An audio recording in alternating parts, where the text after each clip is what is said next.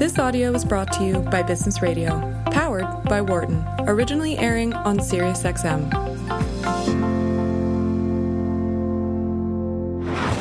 From the campus of the University of Pennsylvania Wharton School. This is Leadership in Action on Business Radio. Welcome to Leadership in Action on SiriusXM's Business Radio, powered by the Wharton School.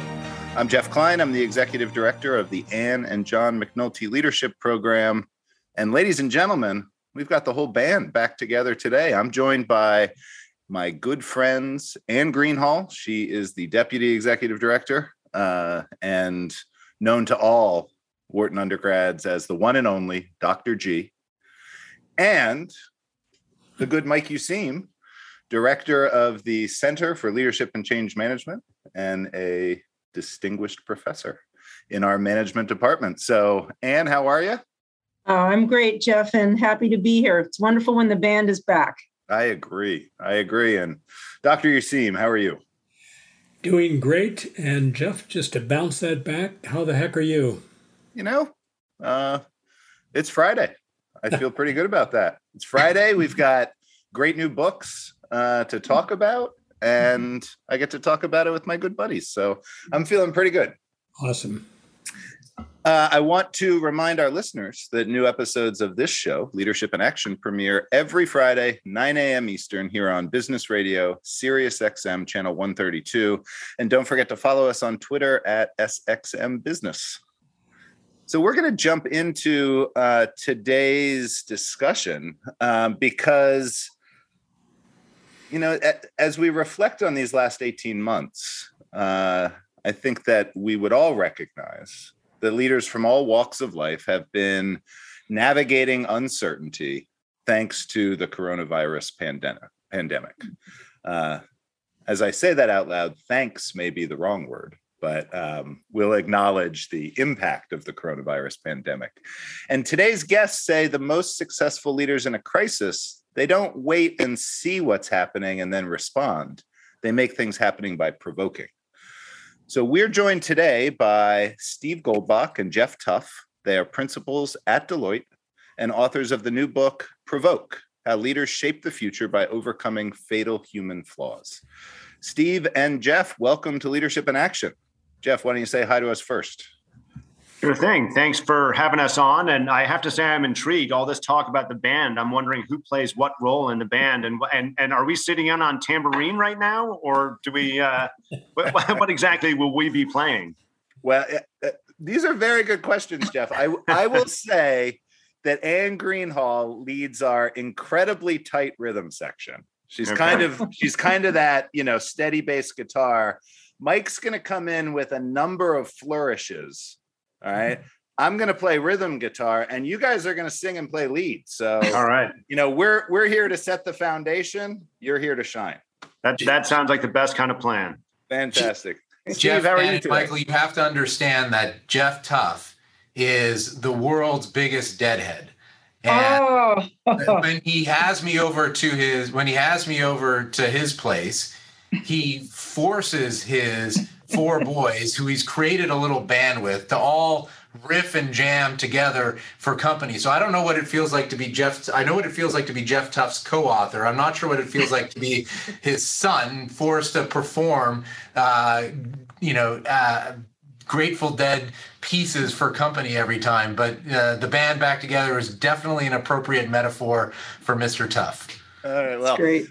Maybe what we'll do today is we'll call this Leadership in Action and Company. There you go. That's kind of the way that we can evolve and expand here. Let me say just a little bit more about both of you, Steve and Geoff, and we'll certainly be able to get into this discussion really quickly here. So, Geoff, aside from being the biggest deadhead possibly at Deloitte, holds various leadership roles across the firm's sustainability, innovation, and strategy practices. And Steve Goldbach, principal also at Deloitte, and serves as the firm's chief strategy officer. Now, one of the things that we should point out here is while the new book is just out this week, you're co-authors also of the national bestseller. This Was this your debut album, perhaps? That was the debut. All right. And that book is Detonate: Why and How Corporations Must Blow Up Best Practices and Bring a Beginner's Mind to Survive. So if I can then, like perhaps any good music fan would, before we get to today's work, Geoff, I would love to ask you about the previous book, Detonate. And the reason, or the particular question that I wanted to ask you about it is this focus on a beginner's mind. One of the things that Mike and Anne and I do here at the Wharton School is provide a host of experiential learning programs for our students, undergraduates, MBAs, managers, and executives. And often we're trying to put these learners, these often very accomplished, very intelligent learners, into unfamiliar situations. And we find ourselves encouraging them to take on the beginner's mind. So as you and Steve thought about the book Detonate, what role does the beginner's mind play for corporations? Yeah, so I'll say beginner's mind as a concept actually, ironically, was perfectly appropriate for our first attempt at writing a book. Detonate came out back in 2018, although Steve and I have worked together and known each other for decades at this point. And it was born out of our client experiences, basically. After many, many years in the world of strategy consulting, we had interacted with leaders of every stripe. Usually our clients are some of the most successful executives in the most successful companies in the world.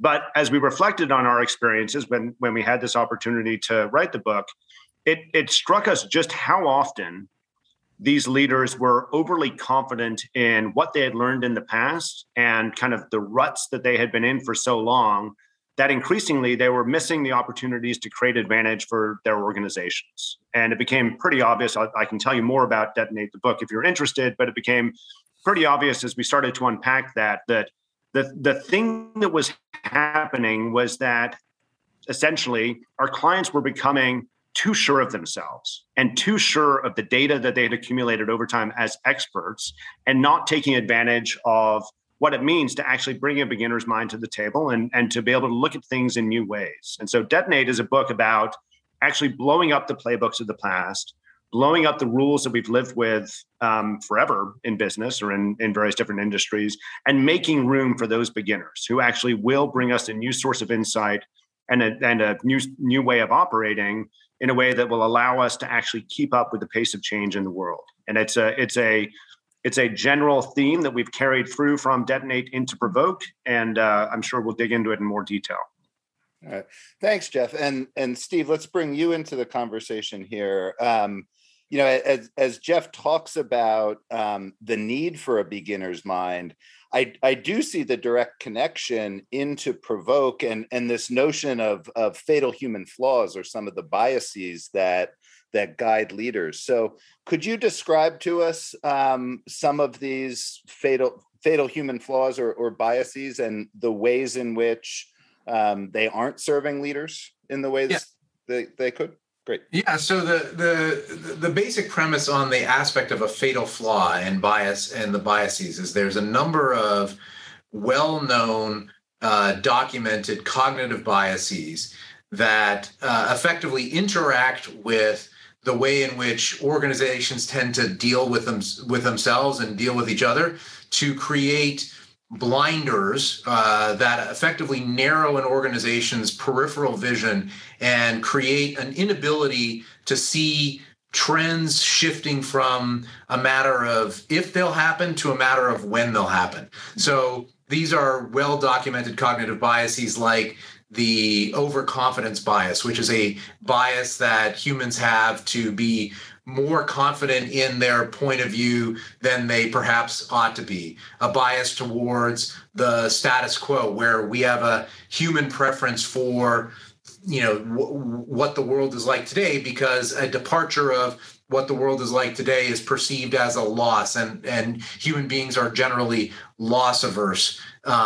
Or a less well-known one like the affect heuristic bias, which is a bias to things that provoke an emotional response.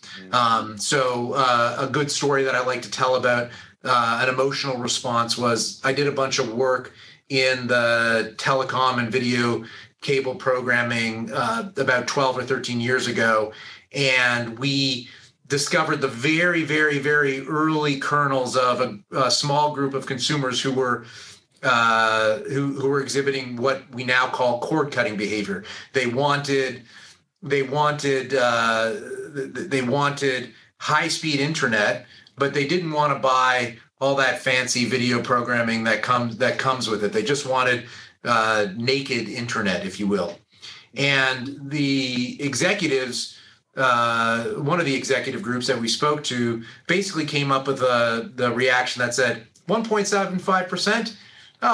We can lose 1.75% any day. It's no big deal, as opposed to thinking about it as a bellwether for what behavior might be in the future. And you can imagine if you were sitting back in 2007 and had the ability to address that segment well, you could have created what we now know as Netflix, which was created but had a vastly different business model. And if you were a giant in that business, you certainly would have had an advantage had you started. So those biases are not because leaders are evil or stupid or anything like that. They're just because they happen to be human beings. But when you couple those cognitive biases, which with the way that we behave when we get together, like we want to avoid embarrassment in meetings, right? By putting difficult questions on the table, we'll take things offline. All those types of ways that we behave, coupled with those cognitive biases, make it really hard to see and take action against those trends. Great. Thank you, Steve. And I'm going to remind our listeners that this is Leadership in Action on Business Radio, Sirius XM Channel 132. I'm your host, Geoff Klein, and we have two guests today, the co-authors Steve Goldbach and Geoff Tuff, who are principals at Deloitte and authors of the new book, Provoke, How Leaders Shape the Future by Overcoming Fatal Human Flaws. Anne, over to you. Oh, thank you, Geoff. And Geoff Tuff, Stephen Goldbach, a pleasure to have you on the show. I'd like to ask you a little bit more about the writing of the book. Am I right in understanding that having spent a good bit of time thinking about the beginner's mindset, that you made that connection to the fatal flaws? I'm hearing it's almost as if we could have a beginner's mindset, we'd be able to uncover those unconscious biases that we have. Then how did you go about writing the book from there? If that was the germ of the idea, what happened next? And maybe, Steve, I'll go to you first, and then Geoff, love to hear your thoughts. Yeah, so I would say Detonate highlighted the need for a beginner's mind, and Provoke starts to get at some of the very specific things that organizations can do to make it more likely that that's the outcome. And so, Detonate said there's a bunch of stuff that we tend to do, a bunch of best practices that are, best practices by definition, that's what you're trying for, will result in average performance because everyone will follow you and do them. So they're not a path to success. And we were advocating the use of a beginner's mind and had lots of examples on it. And Provoke was the exploration of the how. And why don't I let Geoff pick up the writing aspect of it from there? Well, anyone seeing us behind the scenes writing a book, because Steve and I actually do write our own books, which it may be a dirty little secret that that's not always the case, but it would have been a humorous set of sitcom episodes had you actually seen us writing and discussing, mainly over video, since this book was largely written during the pandemic. I'd be happy to go into some of the ideas in more detail, but writing at the time of a pandemic actually really did help coalesce a lot of the ideas we had running around in this book. The two main portions of the book, well, there's three sections to it. The third one is all about some provocateurs we were able to identify in the world. But the first portion sets up this notion of the fatal flaws. The second identifies actions you can take in order to remove those organizational blinders and better prepare yourself for whatever the future may unfold in a world of uncertainty. Living through exploring those ideas during a pandemic, which is, I think, one of the very first times that we as a society, let alone we as human beings, felt uncertainty viscerally. Like conceptually, we've always kind of thought about it, but we have just lived through, and we continue to live through, a massively uncertain time. Given that we were operating in that environment, it really helped pull together a lot of the ideas and demonstrate the things that you could do in order to take advantage of a beginner's mind and address uncertainty in a way that actually allows action. Oh, so good. Well, since Mike is the one among the three of us, Geoff Klein and myself, who's written the most books, Mike, I'm going to ask you to have the follow-up question before our soft break. All right. Well, first of all, Steve and Geoff, great to have you on the program. And I'm going to pick up on the subtitle of Provoke with the starting question. And here it is. On balance, and you said as much, I think, at the outset, your clients, business managers, business executives, on average, change more slowly than their markets. So for starters, does that sound right? What do you think? Geoff, let's start with you and then Steve. Sure, that absolutely sounds right to me, and I think you've nailed the audience that we're going after with this, Mike. It's a book that we believe is relevant for everyone, but it's particularly relevant for really successful executives at scaled, successful organizations. And the premise behind Provoke is that we are right now, not just in the course of the pandemic, but over the course of the last 6-7 years and probably into the future, we're living through a real change in the nature of the context in which we operate. It's a time where we're changing from being governed primarily, not just the business world, but more broadly, primarily by linear change to increasingly by exponential change. And that means that we've gone from a world where we've been able to help our companies succeed and help ourselves succeed when we manage risk out of making decisions to one, as we've talked about, where we need to be managing against uncertainty.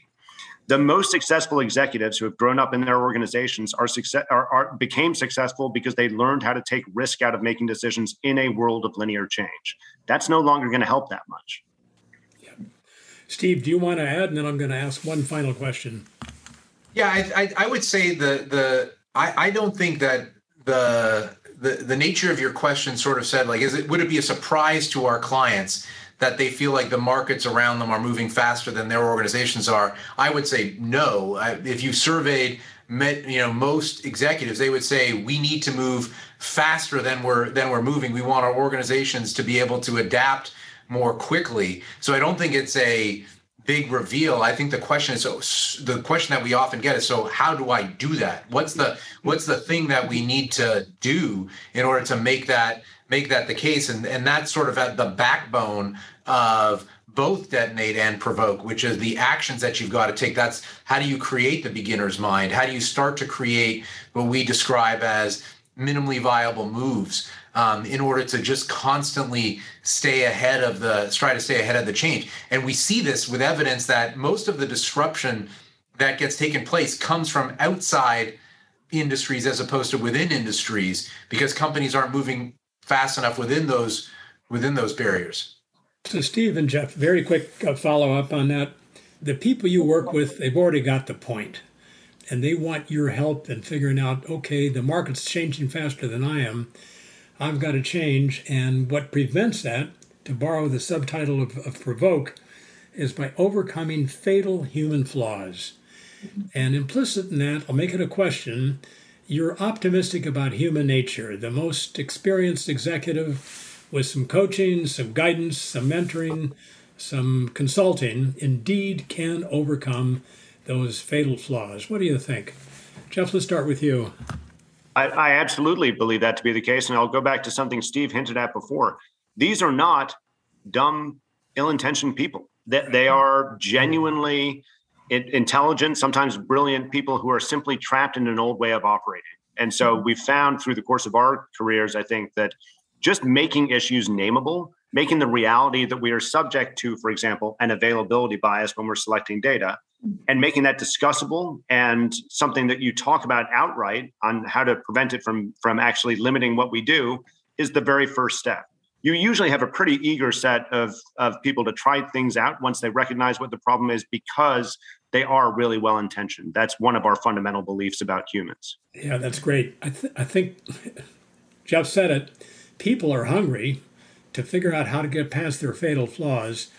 And if there's one method that the two of you have developed to help people overcome those fatal flaws, what is your secret? Yeah, Mike, I wish I could come on your program and say that we've got the magic pill for $9.99 that every executive could just take. Look, just because it is addressable, but it's got to be done in a customized way for every organization. The leader's responsibility is to design the system that will create the preconditions for change to get the actions that we're taking. That's not something that is like is playbookable. You've got to be able to say what's the barriers to us acting in a different way, and then create the systems around it. Great point, Geoff. We were talking a lot about individual leaders and the biases that can inhibit or influence the ways that leaders make decisions and ultimately manage the enterprise.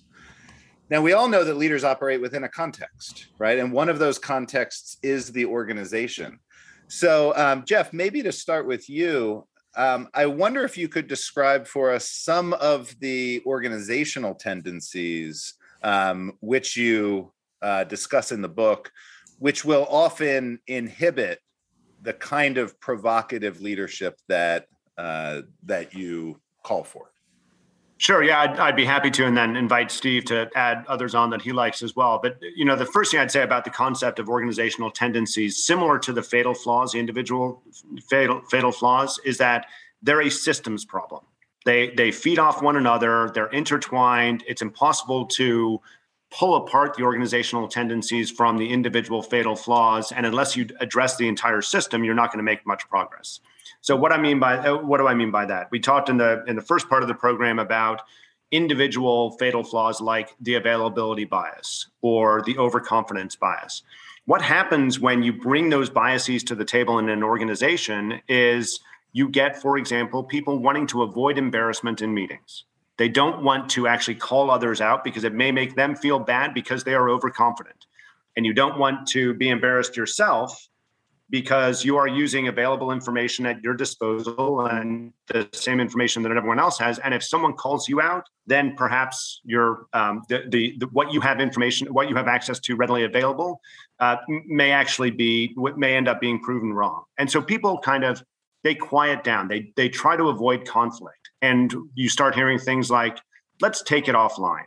Let's reconnect afterwards. We don't need to address that right now, which in turn leads to ever more scheduling of half-hour slots of meetings with bilateral conversations where there's no group agreement.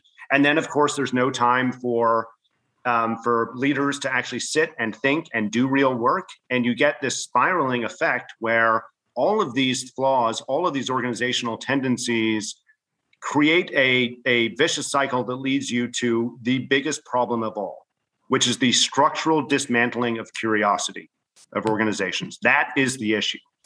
Ultimately, all these things play in a way where we have stopped being curious as organizations, and that is what's fatal in the face of uncertainty. So, Steve, if you would, can you expand on this? The structural dismantling of curiosity, which, by the way, is a great album name. Right. I was going to say. Yeah, Steve, if for our managers, for our small business owners out there, what am I looking for? Geoff talked a little bit about over-politeness and embarrassment, but what are some of these other signals? And then if you would, please expand upon this core issue of curiosity. Let's take a very specific example of the structural dismantling of organizational curiosity.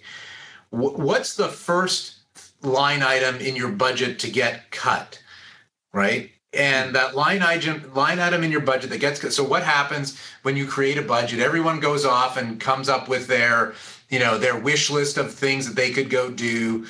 And then you all get together and the finance team is going through all the line items, and someone comes to a line item that says exploratory customer research. And then someone says, well, what are we studying?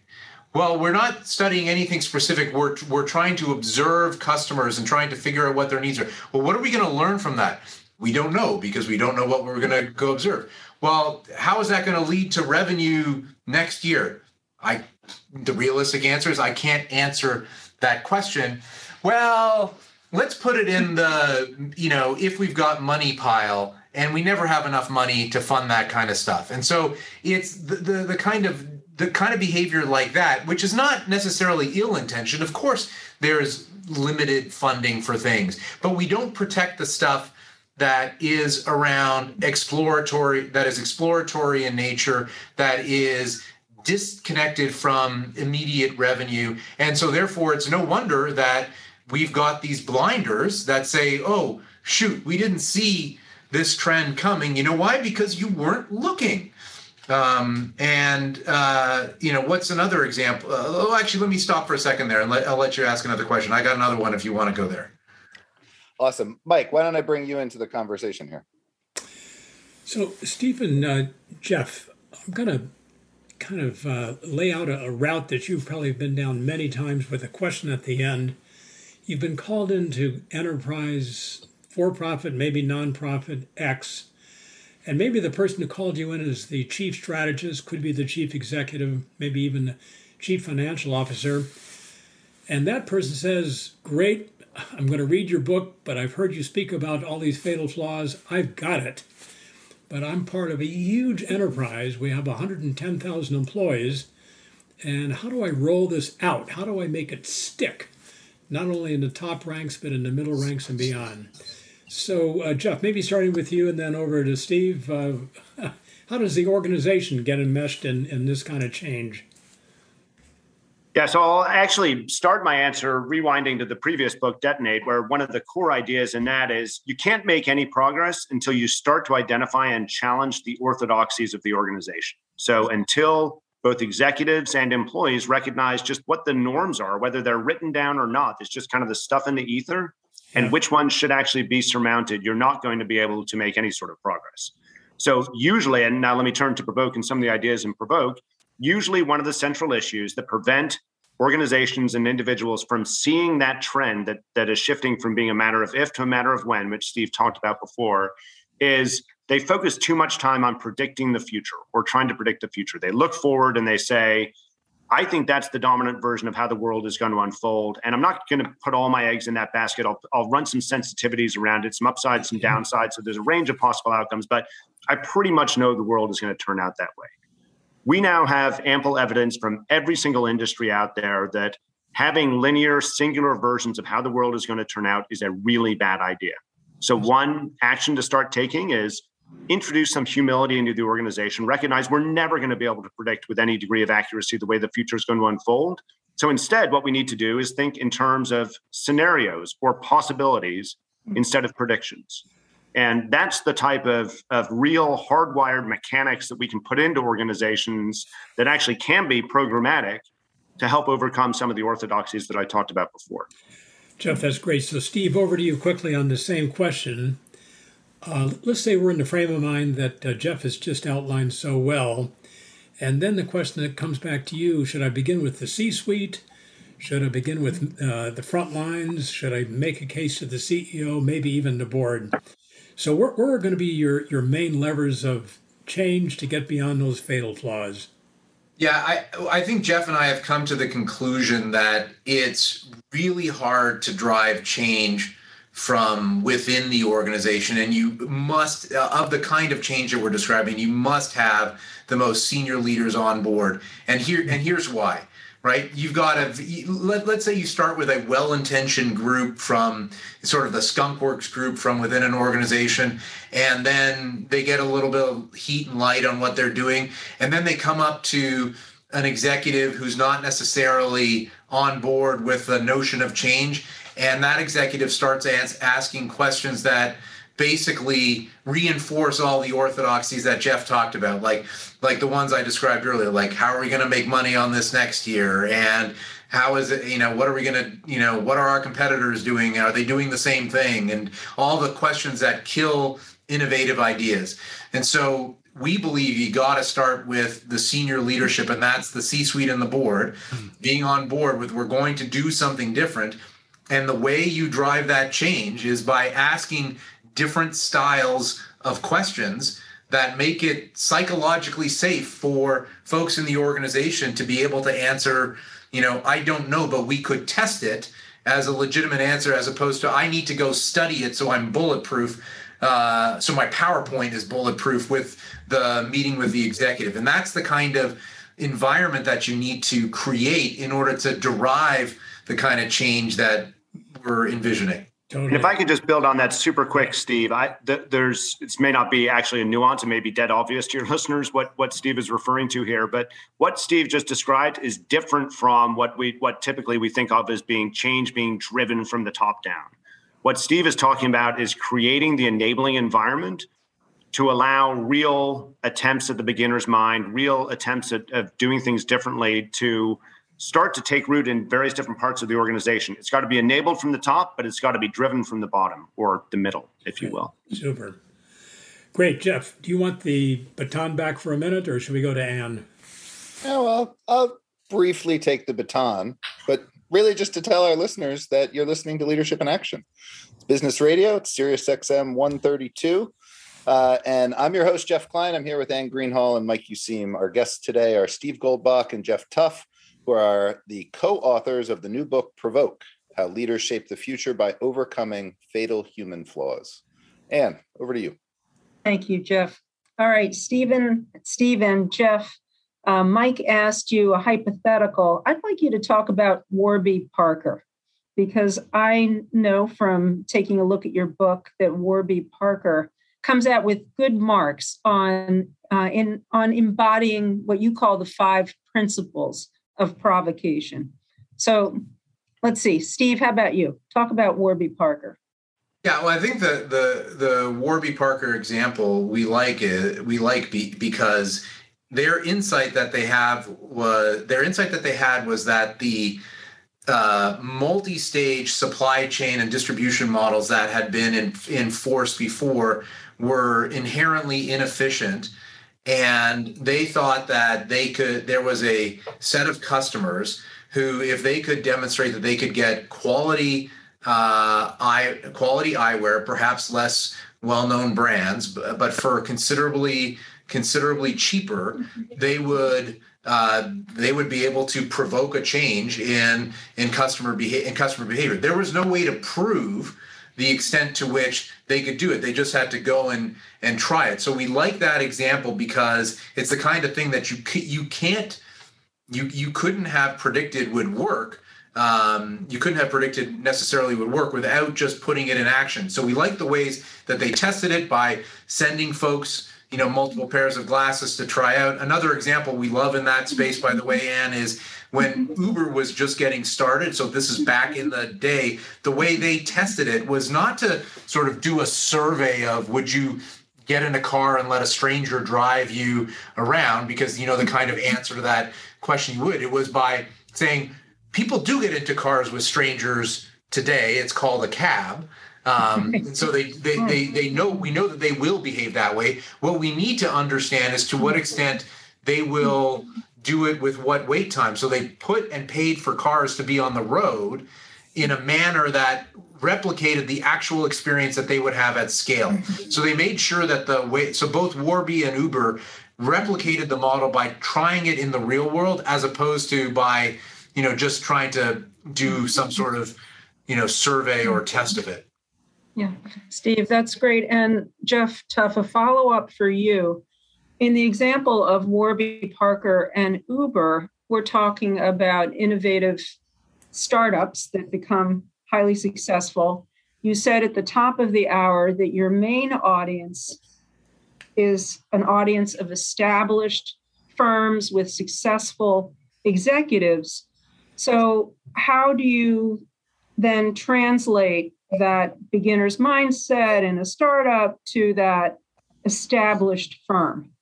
Yeah, so Steve will laugh because I do a lot of work in the energy space these days. And so most of the examples I go to actually come from the energy space, which I think is one of the most fascinating and dynamic environments that exist out there today, because we have now moved through the question of if we are going to have an energy transition in which we decarbonize as a society, to a matter of when. Like, we're living through that phase change even as we speak.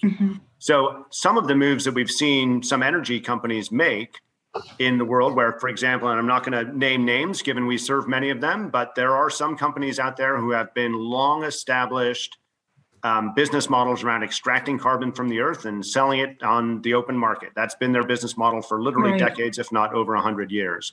You see some of those companies going and doing something differently, taking a stance, saying they're going to represent something different in the world, and they're actually going to get to net zero by whatever year it is that they've chosen. That's a provocative move that sometimes in some parts of the world pulls with it regulation and real consumer sentiment. In other parts of the world, it doesn't. And the interesting reality in the energy space is we're seeing different dynamics in different parts of the world and in different sectors. And the only way that we're understanding what's going to work where is by these big scaled companies taking action. Of course, any sort of energy transition needs to be enabled by the right renewable technologies coming in at the right price points, but we're not going to find our way to a new infrastructure globally as an energy society unless some of these big players start doing the types of things that even the really, really small Warbies and Ubers of the world are doing naturally because they are disruptors. Yeah, so I'm going to pass to Geoff, but in a word, it seems as though those large organizations need to embrace a kind of creative destruction, be willing to implode in order to kind of rise up out of the phoenix as a successful new organization. Absolutely. And to get there by actually provoking a reaction from the real outside world. Any of these companies, if they sat back and they did an analysis of what their shareholders would want to hear at any given point in time, they'd easily be able to convince themselves that there's a long-tailed oil and gas and we don't need to worry about it much. But the boldest companies are actually going on public record and provoking a reaction. That is, as Steve and I are often found to say, the only way you can start to add contours to uncertainty, because it's by definition unknowable, the only way to add contours to it is to go take action and see what the reaction is. And I jump in for 1 sec. I think that in this conversation, there is a real tendency that we need to shift. And this is something that I've, in my strategy role at Deloitte, I've talked about with our board and our management team. We need to stop we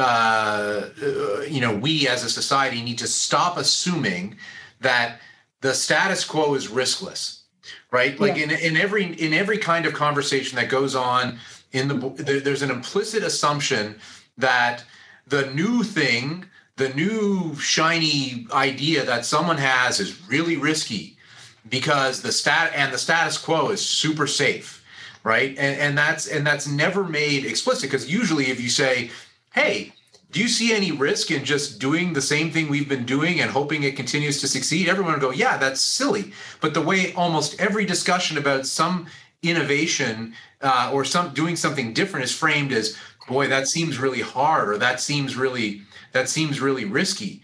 And instead, we should say, well, how is that more or less, is trying something new more or less risky than doing the same thing that we've been doing? I think more people would say, yeah, doing the same thing is not doing something is pretty darn risky. And there was something that came to mind this morning. We're going to be talking to a long-standing regulated company in a few weeks, and they're struggling with how to do this. And so it's something new feels risky, but it's not as risky. And the status quo doesn't feel risky, but it actually is really risky. And getting to know the difference between those two things, what feels risky but isn't, and what is risky but doesn't feel it, is really important to future leadership. Yeah. So good. Geoff Klein. Thank you, Anne.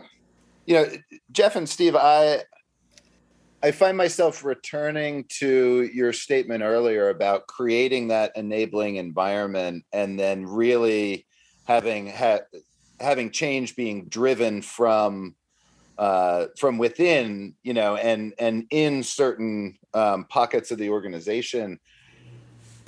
For our listeners who are thinking about their own organization and wanting to address some of these organizational tendencies, but then also find those agents of change who are best suited to this provoking stance. I wonder, and Steve, maybe we can start with you here. What are the kinds of qualities that you would look for in a leader who is going to bring this provoking stance to his or her work? Yeah, I don't know that there are, I think that there's a general belief that there's some kind of singular model of leadership that works in all settings. And I think Geoff and I try not to subscribe to that there is this singular model. I think it's very organizationally driven and who fits well. And generally, leadership is well defined by the team that surrounds that leader. So there could be a leader that's great at I've seen leaders that are great because they come up with lots of ideas, and I've seen other leaders that are great because they enable people to have the ideas and they get behind them. And yet other leaders are great because they become a great check step on others who are innovative within their organization to make sure that they're well thought through and executed well. So I don't think there's a singular model. I think most teams need to be balanced across the dimensions of idea generation, opposition, checking on the ideas, and driving, and also integration of the personalities on the team. And I think the leader has to figure out what role she plays in bringing that together, and make sure that she's surrounding herself with all kinds of other things. And the provocateurs we profile in the book that maybe Geoff Tuff may want to say a few words about, all sort of drove in a different way. They all had different personalities based on the situations that they found themselves in. Geoff, would you like to accept that invitation? That was a subtle invitation. Subtle invitation, Steve. Thank you. So yes, I'll pick that up in a moment. I do just want to comment, though, that it's easy to read our book title and to think of what it means to be provocative, and imagine that what we mean is to be a great leader, you have to drive. You have to provoke others. You have to get reactions in a way that kind of gets people's hackles up, which is a common misperception about what it means to provoke. Actually, I would say more often the leaders that we see as great provocateurs, and certainly the three provocateurs we profiled, were not necessarily drivers. They were people who understood what model of action to use in different stages of time. So we did profile three amazing people and amazing organizations in the third part of the book. I'll name them very quickly, and then we can dig into one or two of them if you're interested. But Debbie Beale, who founded the Posse Foundation. Many of you may know about the Posse Foundation, which essentially is out to change the face of leadership in America by giving opportunities and especially access to top-tier universities to great leaders in their high school years who otherwise wouldn't have had those opportunities. Fascinating model, massively outstanding results. And Debbie is founder of Posse, and she's been running that organization for over 30 years at this point. Ryan Gravel, who is the visionary behind the Atlanta Beltline, which is a long-term project to essentially reimagine what urban living might look like by creating physical space for people from different walks of life to interact with one another as human beings. It's a really interesting story, and in particular, with Ryan's story, it's the story of someone who was in it for the long haul and knew how to dodge and weave, and sometimes just sit back and let city politics run their course to achieve the ultimate outcome that he was aiming for. The third person we profiled is a woman by the name of Valerie Rainford, who runs a company called Ellery Talent Strategies these days. She is hired by scaled successful organizations to introduce the whole notion, to introduce and then enable the whole notion of DEI and what DEI brings with it, which is a central premise to this whole book, and that is cognitive diversity. What Valerie has been able to achieve first in her earlier career in the finance industry at the Fed and at JP Morgan, but now as an outside advisor coming into big companies to bring the systems to enable DEI to take hold and bring that cognitive diversity is probably the single most important thing that we can recommend to any organization that's trying to become more provocative.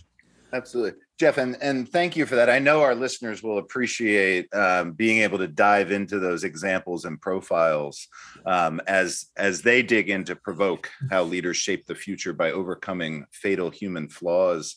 We're drawing close to the end of our time here. And so before we wrap up, we would like to initiate our ritual here, and that is our after action review.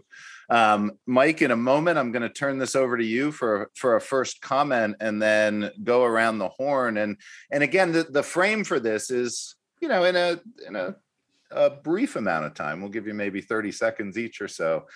Can you give us, Mike, a headline, a highlight, something you really want our listeners to take with them from this conversation? Yes, 2 highlights. Number 1, we began with this, and that is markets seem to change faster than people who lead their enterprises in a given market. It's true. We know it. We got to do something about it. And point number 2 is I love the optimism of Geoff and Steve. We share it, that while there are all these pitfalls out there, fatal errors we can make, through a lot of hard thought and focus, we can overcome all the above and change our historic course. So change before the world changes you, and then you can make the change you're going to have to make. So that's, let's see, going around the horn, I think Anna's next. All right. Thank you, Mike. All right. Are you ready? I've got in my head thinking about change in the past. The change is linear, and that we manage risk, and that as leaders, we react. In organizations, we try to maintain the status quo. That's the past. The present, think about change as being exponential, and that we can embrace it rather than try to manage risk, embrace uncertainty, and in that way be provocateurs and create the future. All right. And Geoff, over to you, and then we'll click to Steve here. Well, so as you might imagine, I've had a little bit more time to think about these things than our 3 hosts today. So I'll simply summarize it in actually a quote that this sounds tremendously awful for someone to quote themselves, but a lot of these ideas coalesced into a poem that I wrote for my 4 sons at one point. And I'm not going to read you the whole poem, but I'll tell you one of the quotes from it that was directly inspired from the work that Steve and I did together. Meet uncertainty with curiosity and a bias for action instead of worry and a bias for analysis. It's good. Thank you, Geoff. And Steve, to you. Well, the only thing I'd say is that I do want to highlight something Geoff said that I think we only touched on in passing, which is that cognitive diversity, which is underpinned by real world diversity, is the linchpin to making sure that you can, get rid of those organizational blinders. Why? Because when you bring people from different walks of life who have had different sets of experiences, they see problems differently, and they, as a result, get to better answers to complex and new problems. And so diversity is not just a moral imperative, which we believe it is a business imperative. And so go out and make your teams cognitively diverse by making them actually diverse.